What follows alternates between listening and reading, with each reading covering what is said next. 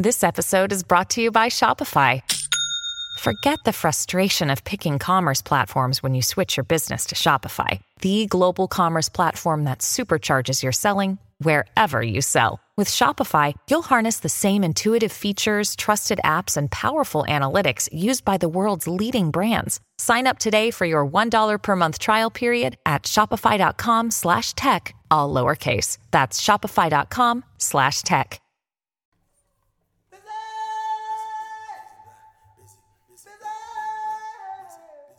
Phil Epokajima and Frank Mugisha are two powerhouse LGBTQ human rights activists. Phil, who has been a guest on the show before, is the co-founder and executive director of UK Black Pride, Europe's largest pride celebration for LGBTQ people of color.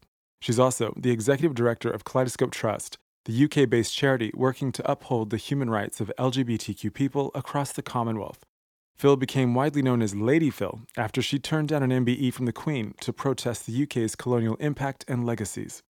Frank Mugisha is a Ugandan LGBTQ activist. He's the founder of Icebreakers Uganda, a support network for LGBTQ Ugandans, and is the executive director of Sexual Minorities Uganda, or SMUG, an alliance of 18 organizations supporting and advocating for the Ugandan LGBTQ community.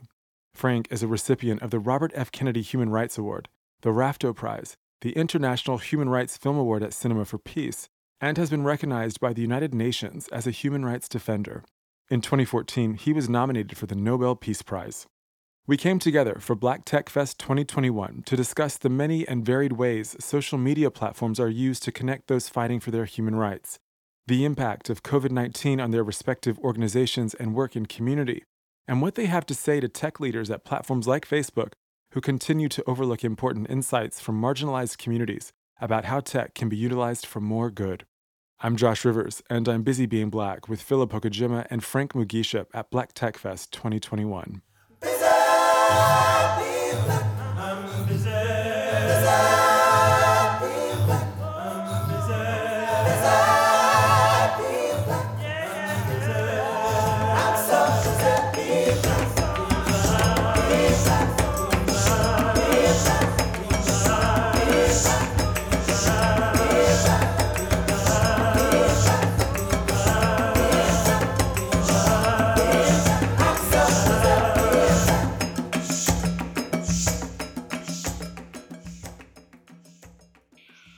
Thank you so much, and what a pleasure it is to be in conversation with Frank and also with you, Josh, because you didn't actually introduce yourself. So let me just start by saying, firstly, congratulations on your award for Busy Being Black podcast, which centres the voices of Black and POC LGBTQI plus people.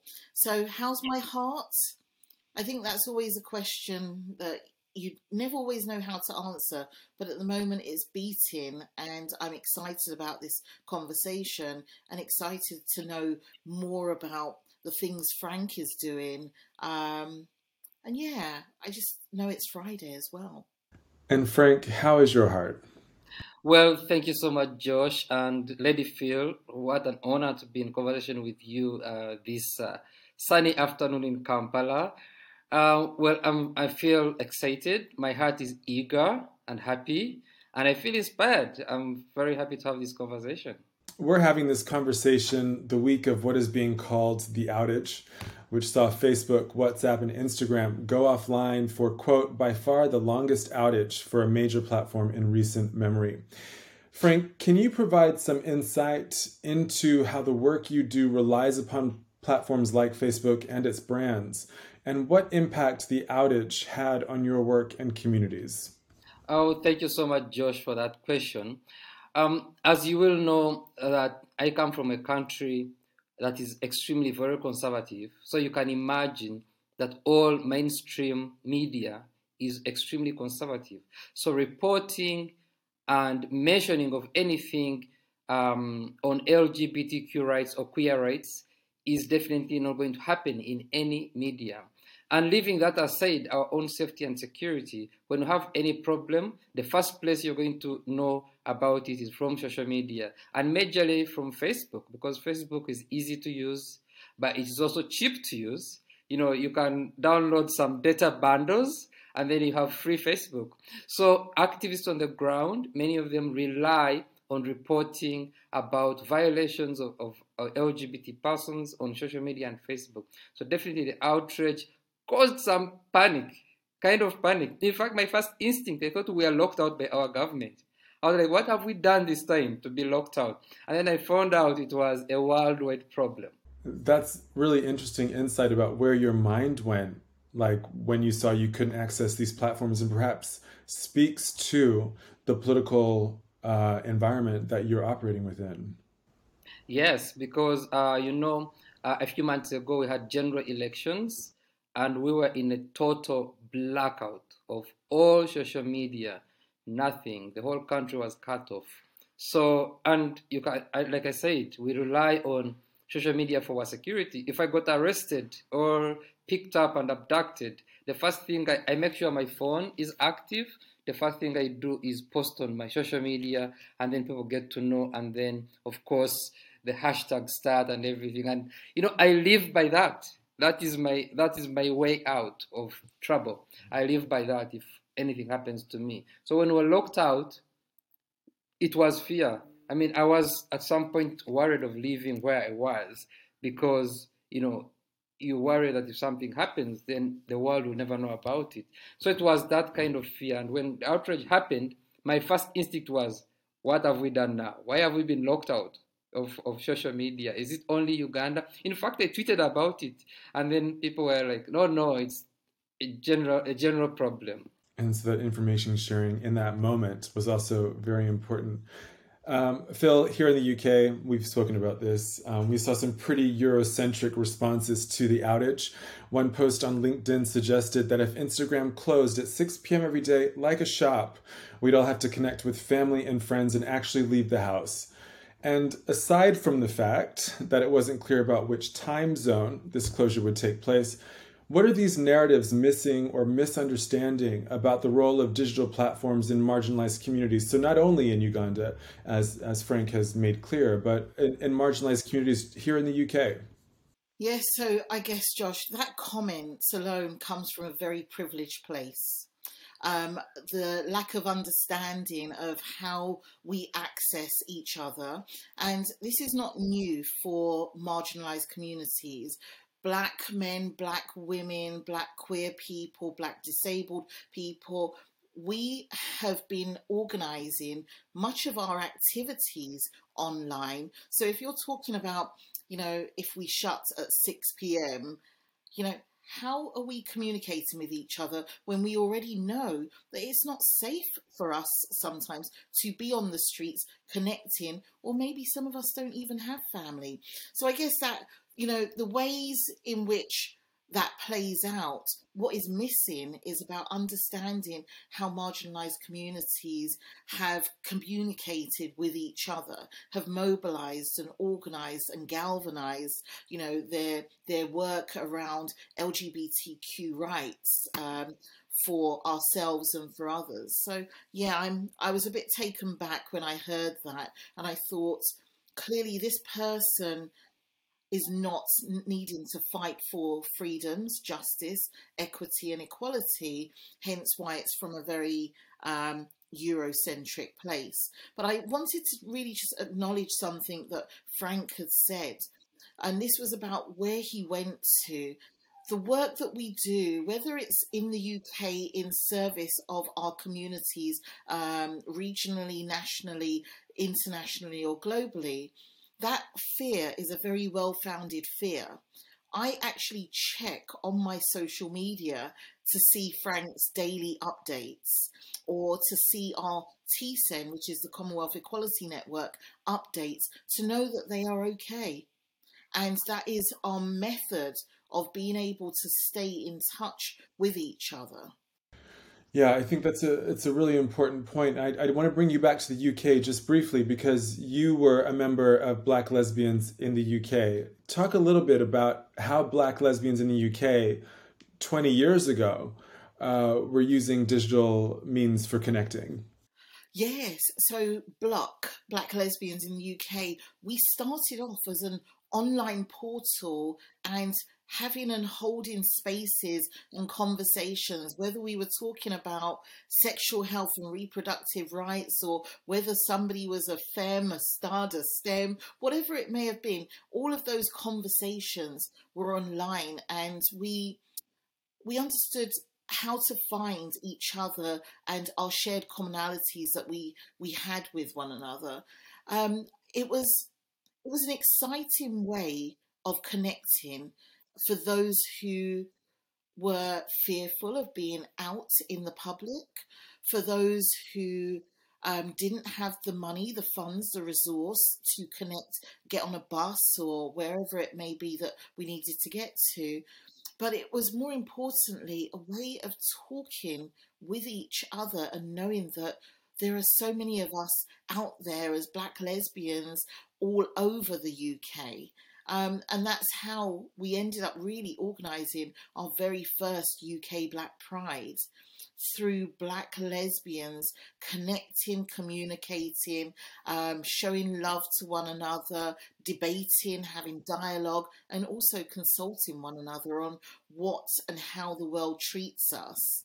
Yeah, it's interesting to work within the spaces we all work, but based in the UK, and to see how the dominant narrative of how social media is employed, deployed across communities.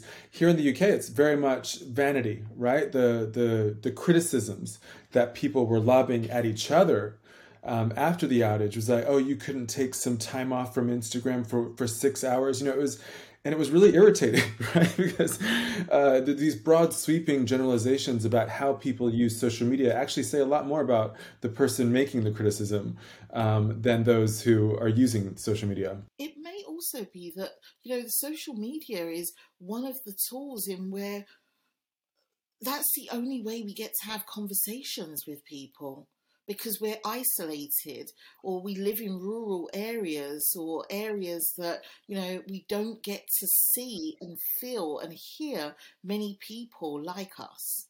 Because being marginalised is not about just how society treats us. Being marginalised could be marginalised in areas that actually you may be or appear to be the only one. So taking to social media feels like there is a whole community of people that are there for you, that hear you and also understand you. I love that. Frank, I'm curious about how your relationship to digital and virtual technologies changed, or didn't, during the COVID-19 crisis. Was it a huge adjustment? Were your communities already used to operating in digital-only ways? How has the COVID-19 pandemic impacted your use of digital and virtual technologies, if at all? I mean, our communities in Uganda is very marginalized. And as you can imagine, that means less income. So that also means less awareness and understanding of technology. So with the COVID-19, everything being done remotely, it became complicated to do most of our work. And for us in Uganda, I think as many of the countries at some point had a total lockdown. We had a lockdown where you're not allowed to like move or drive or do anything. Anything was either online or you had to walk there. So for many of our members, we had to go back to the old days of walking and doing some of the work by word of mouth, whereby this one informs this one and the person informs this one and the nearest to you gives you the message. So that is sort of like technology, but then we're doing it in person because of the limitations we had with technology, and also the network. Sometimes it's not really good. I think we are lucky that I'm having very good network now because I'm in the city, but we have so many members in the rural areas who have struggled adjusting or having proper internet connectivity. And then also we have members who have trouble adjusting because now we have to conduct some of the trainings, even the most important trainings like security trainings online by Zoom or any other technology. I mean, I was struggling with this technology, this particular one myself. So you can imagine it's been really an adjustment, but I would say in a good way, because now we are learning a lot and we're adding in on a lot, and it's good for a movement like ours to have so many methods that we can use to again build our movement. So it's good that we are adding on. Even when the world opens up, I'm sure we'll be able to have a more bigger outreach because of the new and understanding of technology that we have at the moment. And will this new understanding perhaps impact funding asks and funding bids? This kind of encounter with a necessity to learn more technologies, to have them at hand. Do those already form part of what you seek when you're seeking funding, or is this something that is potentially being built into future funding asks? Well, I think that it's built into future funding asks, because even donors, some of the partners we work with, are looking into that aspect of saying that, well, it did work with technology to have a more outreach and reaching many of our members, even those who live in the rural areas. Then how can we improve on that and make sure that we even broaden it? So I think it's building into future prospects. Phil, here in the UK, lockdowns and work from home mandates disrupted our ways of living in generation-defining ways, but there have certainly been upsides to this disruption. Can you speak to how UK Black Pride responded to your communities during the COVID-19 crisis, and perhaps what a digital-only approach enabled that perhaps wasn't as possible before? There have been some upsides, and of course, this is not discounting how COVID has really disproportionately impacted, our Black and brown communities in the UK. But seeing that we had to find different innovative and creative ways of connecting with each other, what we realised is that the pandemic is not new to us, because Black people have always been living in a state of pandemic through the mass destruction of racism and so forth. So what we did is find ways to connect and find ways to bring home to a space that was online. And in 2020, our theme around home was making sure that those that felt that they were really so far away from connecting in the physical, we took the home to their laptops, to their sofas, to their beds, to their settees, wherever it may be. And we created a way of seeing the talent that they would see on a main stage, the conversations through Busy Being Black, or whether it's the Cocoa Butter Club, or whether it's spoken word, all of that was there. We were talking about the important issues of trans and non-binary and safe spaces and youth engagement. But one of the most important things that I think UK Black Pride did in this space was understanding that if we are using an intersectional lens and we talk about having an inclusive pride, we made sure we reached out to our refugee and asylum seeking communities, because we know that they cannot always often afford to be in these spaces, but we also recognise that they have to top up data.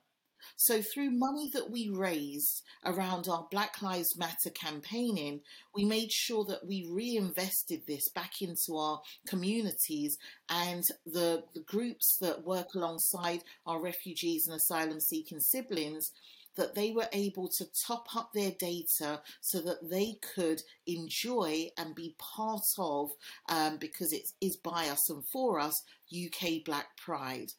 And I think that some people have forgotten about that connectivity when we're talking about prides. But the great thing about this is, Josh, when you look at who has access and who joined UK Black Pride, we had, through our insights, over 30,000 people join our UK Black Pride.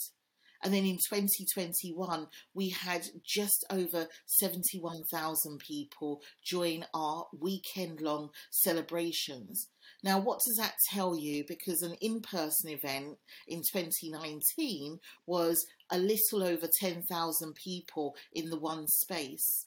But if you've got 30,000 people, it means that so many others are able to be part of this. So going forward, like Frank, there's a lot of learning and growth within this, and thinking about a hybrid approach to many of our events so that it feels truly inclusive.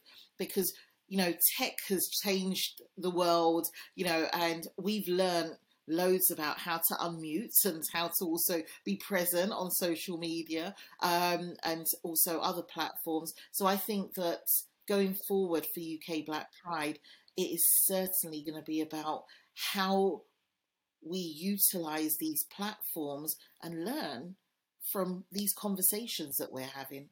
Yeah, I think the accessibility point is exceedingly important, right? And something that many of us took for granted, right? That we thought we would always, for those of us who can move about without, disruption, always thought that we would be able to leave the house and go meet up with someone or go to a pride celebration. And so there was an acclamation that we all did, but in that acclamation, we again forgot about, erased those who are outside of our immediate surroundings, who are outside of our personal, abilities, as it were.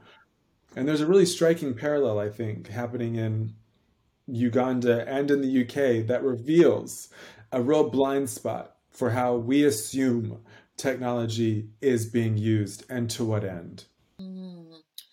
Can I add, Josh, that when we talk about accessibility, and you've already alluded to this about those who can move freely without major or disruption, there's something that we've always done is about language, and language is spoken in many different ways, and our interpreters for British Sign Language are ever present at UK Black Pride.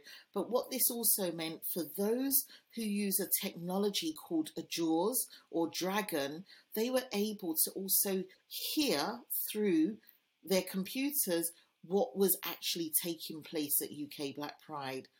Whereas we cannot necessarily provide that service at an in-person event. Of course, British Sign Language, but not the use of particular platforms like Dragon and JAWS. And I don't want to put you on the spot, but I'm going to. You're one of the most respected human rights defenders in the world. You're nominated for Nobel Peace Prize. How many social media platforms have reached out to you to consult about how technologies can be more accessible to the communities you work with? Well, at this point, none. It's surprising. But of course, Facebook often reaches out in terms of looking at, especially when they are looking at their non-discrimination policies and also the hate speech on social media. So, and that has been ongoing for some time now. But not the development of or the improvement of technology for the communities, rather there are policies around how to monitor the audiences. Very interesting. As we begin to emerge from the COVID-19 crisis, what lessons are you taking away, and how do you think your approach to your work has changed? Our approach as UK Black Pride has changed significantly, just by way of, and I don't want to repeat the areas that I went over about accessibility to reaching out and also connecting. One thing that we've learnt at UK Black Pride following our survey, the largest survey of Black and POC queer people in the UK, is by identifying trends of how we do connect. And some of this will lead into making sure that organisations, grassroots organisations, are able to start forming their own strategies based on what we have heard, what we are saying, how we know that COVID has impacted us through work, through school, through university, through any number of institutions in which we actually touch the lives of, or our lives are touched by. And then this community survey, which will form part of a community action fund, is that money then goes to our community groups. because they would already have the strategies about what they need to do, because it's all good and well. And, we've learnt this lesson in understanding, our global north, our global south comrades. We do not parachute in and tell people what they need to do. We are part of supporting their strategic vision of what they want to do. And if we can find the resources, the funding to look at that community mobilisation, capacity building, movement building, then that's what UK Black Pride is setting out to do by creating a way of ensuring resources are at the key and at the heart of this. So many of the things Frank spoke about, it means organisations feel well resourced to do this work and to also sustain themselves, whether they are using the latest technology or even being consulted on it.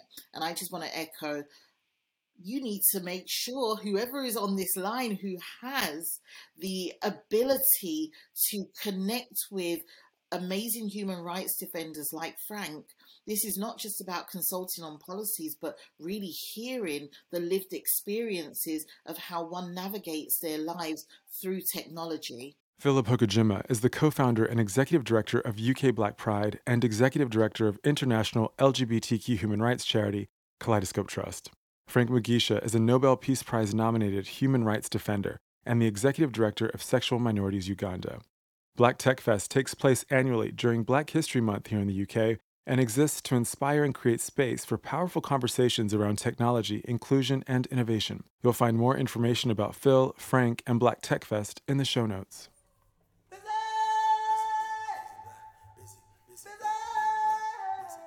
Busy Being Black is the podcast exploring how we live in the fullness of our queer Black lives. Thank you to our partners, UK Black Pride, Blackout UK, The 10th, Schools Out, and to you, the listeners. Your support of Busy Being Black means the world. Please do rate and review the show and tell others. The more you do, the more people like us get to hear the stories and voices amplified here. And finally, thank you to my friend and co-conspirator Lazarus Lynch, a musician and culinary extraordinaire based in New York City, for creating Busy Being Black's triumphant and ancestral theme music. I'm so busy being black.